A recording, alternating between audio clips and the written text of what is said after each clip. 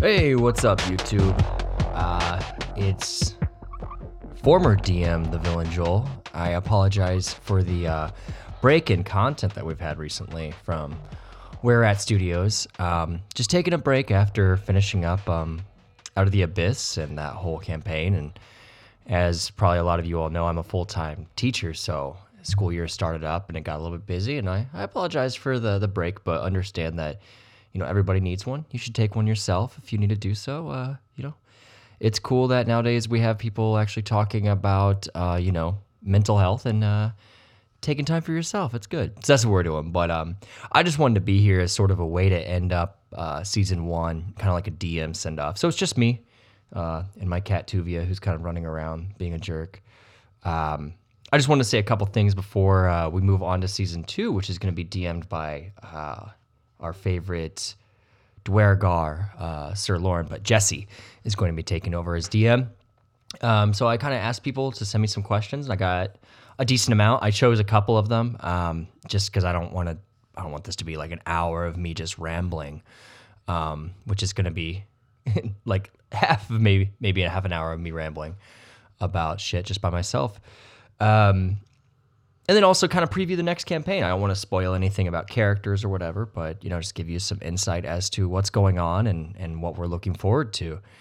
First and foremost, just reflections on the campaign. I felt like I was very prepared to run Out of the Abyss because I had read through the book twice, way before I knew we were going to run it. And so I think that is probably the best advantage that I had, was just being super familiar with the material, and then also having all of the amazing content out there on DM's Guild and from various other websites that kind of suggested changes. And I guess this is what I get to with my main thesis about Out of the Abyss, and I could apply this to most adventure campaigns in general, which is, don't be afraid to change anything. And in fact, if you sort of instinctually feel that something shouldn't be there or should be there, then do it. Me and TJ talk about this all the time, which is, I think it's very cool to take a pre-written campaign and then all the energy that you would have spent if you were hypothetically doing a homebrew, putting that into the pre-made campaign. And I feel like it comes with good results. I know TJ did a great job with it, doing that exact same thing with Barovia in Curse of Strahd. Kratz did a really great job with it when he ran Waterdeep for us. He made that his own and, homebrewed a lot of that.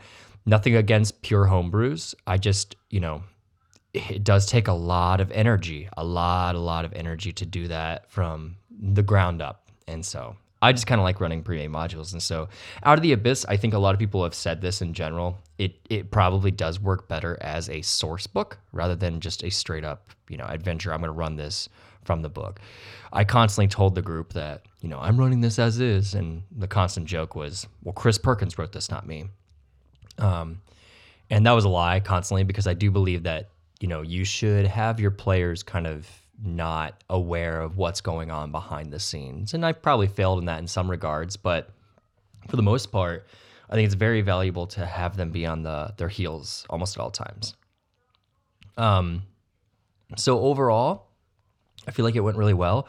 And I've said this multiple times as well, but I think that is more a compliment to the players, to TJ, Jesse, Kratz, Elliot, and our guests who we had as well, who were there sometimes. But I think that really speaks to the core party more so than me, because they were so receptive. Because Out of the Abyss is a brutal campaign. It does sort of immediately put you at a disadvantage. It's not the normal sort of power trip that people talk about with 5e, where you start off strong and you become the Avengers. It's sort of at any moment, you are probably at a disadvantage. And I personally like that, but I understand that that's not everyone's cup of tea. And there's not a whole lot of reprieve. There's not a whole lot of moments of where you can just kind of chill out and relax as a PC. And again, I personally like that, but I understand that can be taxing, constantly being on guard, constantly thinking about what's going on is a lot. So it speaks to the party. I will say that I poured a lot of myself into the extra stuff, which I can't even go through and say what I what I changed and what I didn't, because it's all kind of a mishmash at this point. But I did a lot of that out of the interest of my party. What are they into? What were they gravitating towards? Well, then I'm going to tweak the campaign towards what they're enjoying and still keep that element of difficulty and adversity as well. I'm just going to start going through some questions. I don't have people's names written down because I'm a shitty host and I didn't write them down. I just wrote down some questions that people have. I'll go through about 5 because I really don't want this to be, just me rambling for an hour, because that's not fun to listen to, but here we are.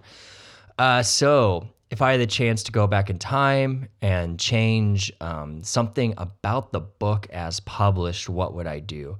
I think the biggest thing is, and I really want to do a Where Chat on this, I think the biggest thing in Out of the Abyss is the lack of a true villain. I think the first half of it is great because you do have Ilvara there. And Ilvara is so cool, and the Drow as sort of your enemy is so cool. That gets into a larger conversation about, the possible problematic issues with how D&D has represented different ancestries and different cultural groups, and I understand those. But I will say that I personally find the Drow is very complex, and I think it's cool that you're taking Ilvara, who is, trying to work her way up, and trying to make a name for herself, and then you throw in this madness aspect. I think that's really strong. The problem is in the second half, the enemy sort of vaguely becomes like 4 or 5 different entities, and it sort of nebulously ends up being like, oh, fight Demogorgon. Spoilers if you all haven't, read through the book.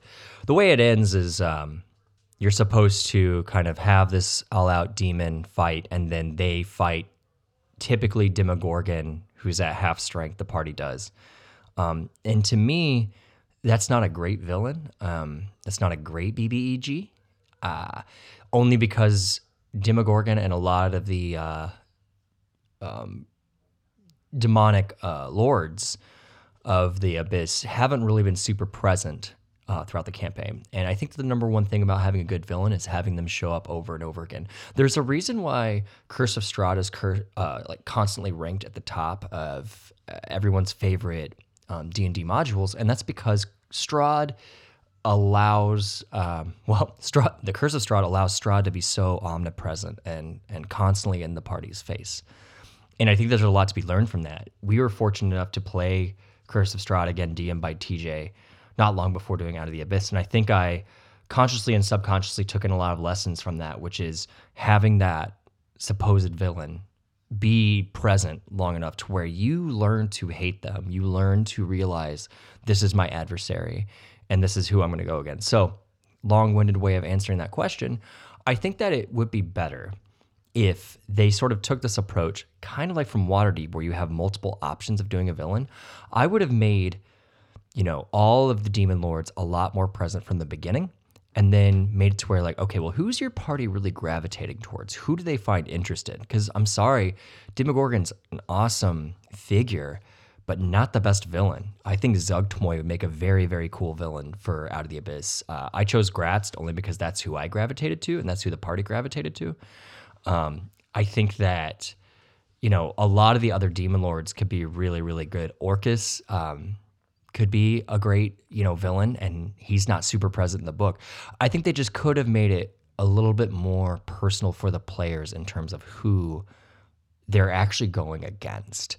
And that's what I would recommend is from day one, of a campaign, having in mind the possibility of the villain, because also you don't want to, hyper railroad anyone, but just putting the villain or multiple villains in front of the party and showing them, okay, these are the players, these are the people, these are your possible future foes. And I think that would be really a good addition to Out of the Abyss, since it is more of a source book rather than just a straight up adventure, because it's so loosely structured for the most part. Otherwise, I felt like, I have no problem with cutting stuff and adding in. So I really, really thought that it was a very useful module for me to use as the basis of what we were going for. And I think the party would agree with me on that, in that regard. Favorite moment in the campaign, someone asked, and I when I think about like everything over the last 2 years, the one moment that I always come back to is at Blingden Stone when Dro became a demon, and then there's that handshake with him and Rostos, and I constantly think about that handshake. As an ESL teacher on side, when I taught English as a second language, they always said that you should be speaking 25% of the time, and that your students should be speaking 75% of the time.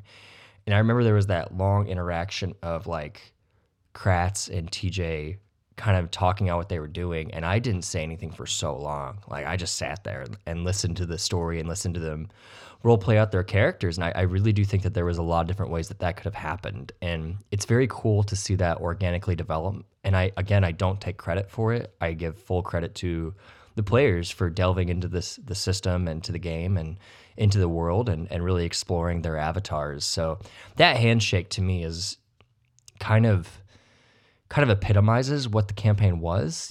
Obviously we lost Dro, and it was tragic, but then there's also this sort of like friendship, and this sort of understanding of who you are or who you aren't, or trying to search for that. And I guess that the next question is that I have here is themes and motifs and ideas that kind of came out of the campaign. So someone asked, what are the emergent themes and motifs that you noticed from the story as written or your own? What'd you take from that? For me, the big theme of Out of the Abyss originally was, okay, let me back up. I think, again, as an English teacher, I think when you're reading a book, you can't immediately see the themes, obviously, because you haven't read the book. So, it takes a while to really get into what the theme is. And early on, I truly thought the theme was madness. And that sounds very obvious and blatant, or sanity, right? And after a long time, I think, when the players interacted with the module and I changed some stuff around as well, I think the real theme was identity. And it's like the most common theme in English class or whatever. But, over time, Rostos was asking himself, like, am I a monster as well? People call him a monster. Dro was trying to figure out their place in Drow society. Nico wanted to find their own story, Sir Lauren wanted to start a whole new community and establish the Underdark as a very present force within the realm. Juniper, obviously, identity, right? I mean, me and Elliot always talked about the idea of playing a character with dissociative identity disorder, and I think he did it really well, and hopefully we were respectful to, people with a neurodivergent sort of background. But yeah, obviously Juniper was trying to find herself constantly. Jin as well, right? And whether or not she was successful is up in the air. But yeah, I just feel like it was constantly about who are you and who is this person that's standing next to you? With the Gratz and the Traveler thing, that was constantly there. There's also the thing of like, okay, who really did this whole operation and got the demons and the demon lords into the Underdark? It is sort of an identity type of thing, kind of a mystery that's happening there. So that's like the main one that I go to is identity, which I personally felt satisfied with because I get a little bit annoyed with D&D constantly falling into the trap of being a sort of moral test. You know what I mean? Like, okay, everything is about morality. And then you have DMs who get way into that, and it's constantly a test of like, how gray is morality? I think that could be fun, and I think that Out of the Abyss could easily fall into that sort of thematic approach. But I personally wasn't interested in that, so I'm glad to see that it became a little bit more personal, in my opinion. Again, I'm not trying to talk smack on anyone who has a different approach, but yeah, that's kind of where I come from in terms of the larger themes of Out of the Abyss. Someone asked me, what character would I have played if I was playing Out of the Abyss, knowing what I know now? I think Kratz starting with a ranger. I mean, I always play rangers. I think that makes a lot of sense for that campaign. But honestly, I think it would have been really cool, knowing what I know, to play a warlock, maybe who has an allegiance with the Demon Lord. I know that that sounds like it could be really, really bad for the party, but also I like the idea of warlocks, purposefully and constantly scheming to overtake their Patreon, Jesus, their patron, right? Follow us on Patreon, subscribe. Um, but yeah, taking out their patron and subsuming their portfolio and going forward with their own mission in that way rather than being completely subservient. Um, I also really do like the fact that Out of the Abyss and campaigns in the Underdark sort of give you the option to play a lot of different ancestries that you probably are not necessarily always available to play. For example, Kratz playing a drow early on in it, I thought that was really cool. And while it might seem like a little bit on the nose or a little bit broken or whatever, I think it's like, well, when's it going to be a better opportunity to play those types of things? So I thought it was really cool that Jesse played a Yuan Ti early on, and played a Dwergar after that. It just gives you a lot of options. So I would probably choose a weirder race than I normally, or ancestry than I normally would have. I definitely lean towards elves personally, but I think it'd be very cool to play a drow or even like a bugbear or something like that, which I normally don't do. I think that'd be very cool in terms of what Out of the Abyss allows for and what the Underdark allows for as well. So last question here real quick. If you were starting a new campaign from level 1 in the aftermath of this one, what thread would you want to explore as a DM? I am still infinitely interested in what kind of Jesse had going on with the city he was creating. I think that there was this cool turn. Jesse's really good at playing evil characters. We've done a Were Chat on being evil, and I think that he's done a really good job over the years playing with him for, a long time now, of playing evil characters that aren't immediately detrimental to the party or immediately against any sort of the party's goals. And he does it in an interesting way. And so I think that Sir Loren started out as quote unquote evil because he wanted to unite all of the groups of people or groups of humanoids in the Underdark against the above ground cultures. And that sort of, I don't want to say fell by the wayside, make it sound like, I don't think Jesse was lazy about that. I think he was very thoughtful of how that played out, and it eventually became a little bit less imperialistic and a little bit more based around the idea of providing a home rather than taking one. So I would love to see what became of the village and town that he created. I would love to see what happened with Rostos's book that he and Fargus made together, as well as Flammenzunge. I would love to see what happened with the tower that Caliban is creating. The new library. It was cool. It's so funny that how Kratz he was so disappointed that the library was absolutely destroyed. It's very funny when you sort of start to take on or a player starts to take on their character's traits. Like, I don't think in a total vacuum, Kratz would be super, super, super upset about a library burning, and maybe he would. I don't want to speak for him, but it's funny how upset he became kind of as Caliban that the library was destroyed, that of Graven Hollow. So that was very cool. And again, I mean, I'm obsessed with the Blood War. So the fact that Jin Juniper is in there now, I think the Blood War is just arguably the most interesting part of D&D lore. I can't leave it alone. Everything that I do personally with D&D, I always think about the Blood War. So just having an actual character involved there, I would love to see what happened with that. I know I kind of hit all 4 characters and their endings, but I really do feel like they're all interesting. So, whether or not we see that, cool. And if we don't, that's fine as well. I wanted to leave it a little bit open-ended in case they wanted to come back, because I know that feeling of, hey, I want to revisit this character I had. I definitely know that feeling, and see where things go after the curtain falls, as we understand it. So those are the questions I kind of pulled out. I got a couple other messages. I'm sorry if I didn't get to them, but again, thanks to everybody for listening and supporting us. I want to kind of talk about season 2 is what we're calling it. We're doing a Rhymer the Frost Maiden. I'm going to be playing a a cleric, a life cleric human. I'm trying to play more of a basic sort of a role, a support kind of role. And I'm super excited about it. I don't want to speak for other people's characters, but I know I've already kind of talked about that on the podcast, so I thought I'd throw that there as well. Jay's been killing as a DM. We've been having a lot of fun. I hope to get those episodes out soon. I just can't promise much right now. I don't want to put a time on anything, so I just feel like I would, kind of do a send-off to season 1 before we get into season 2.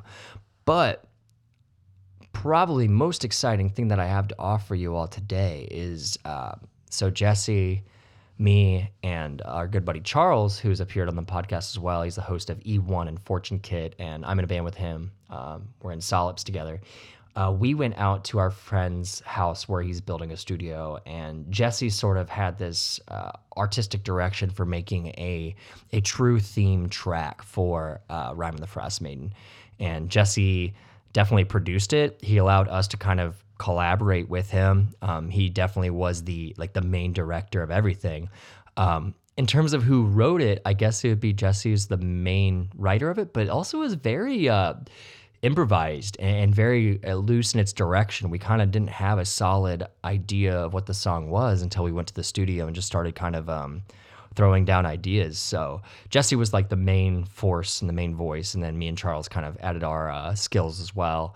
And so I'm going to throw it on this track to end things out, and you'll definitely hear it as sort of our, where we're at theme to Rime of the Frost Maiden. I'll definitely post it on Patreon as well, so if you all want to use it for your games. It's not the longest track in the world, but I feel like it has a really cool, doomy, icy kind of quality. So I hope you all enjoy it. Again, thanks for all the support. And if you have more questions about Out of the Abyss or anything at all, reach out to me. I'll be more than happy to answer. But enjoy the track, and we'll definitely be releasing season 2 shortly. Bye.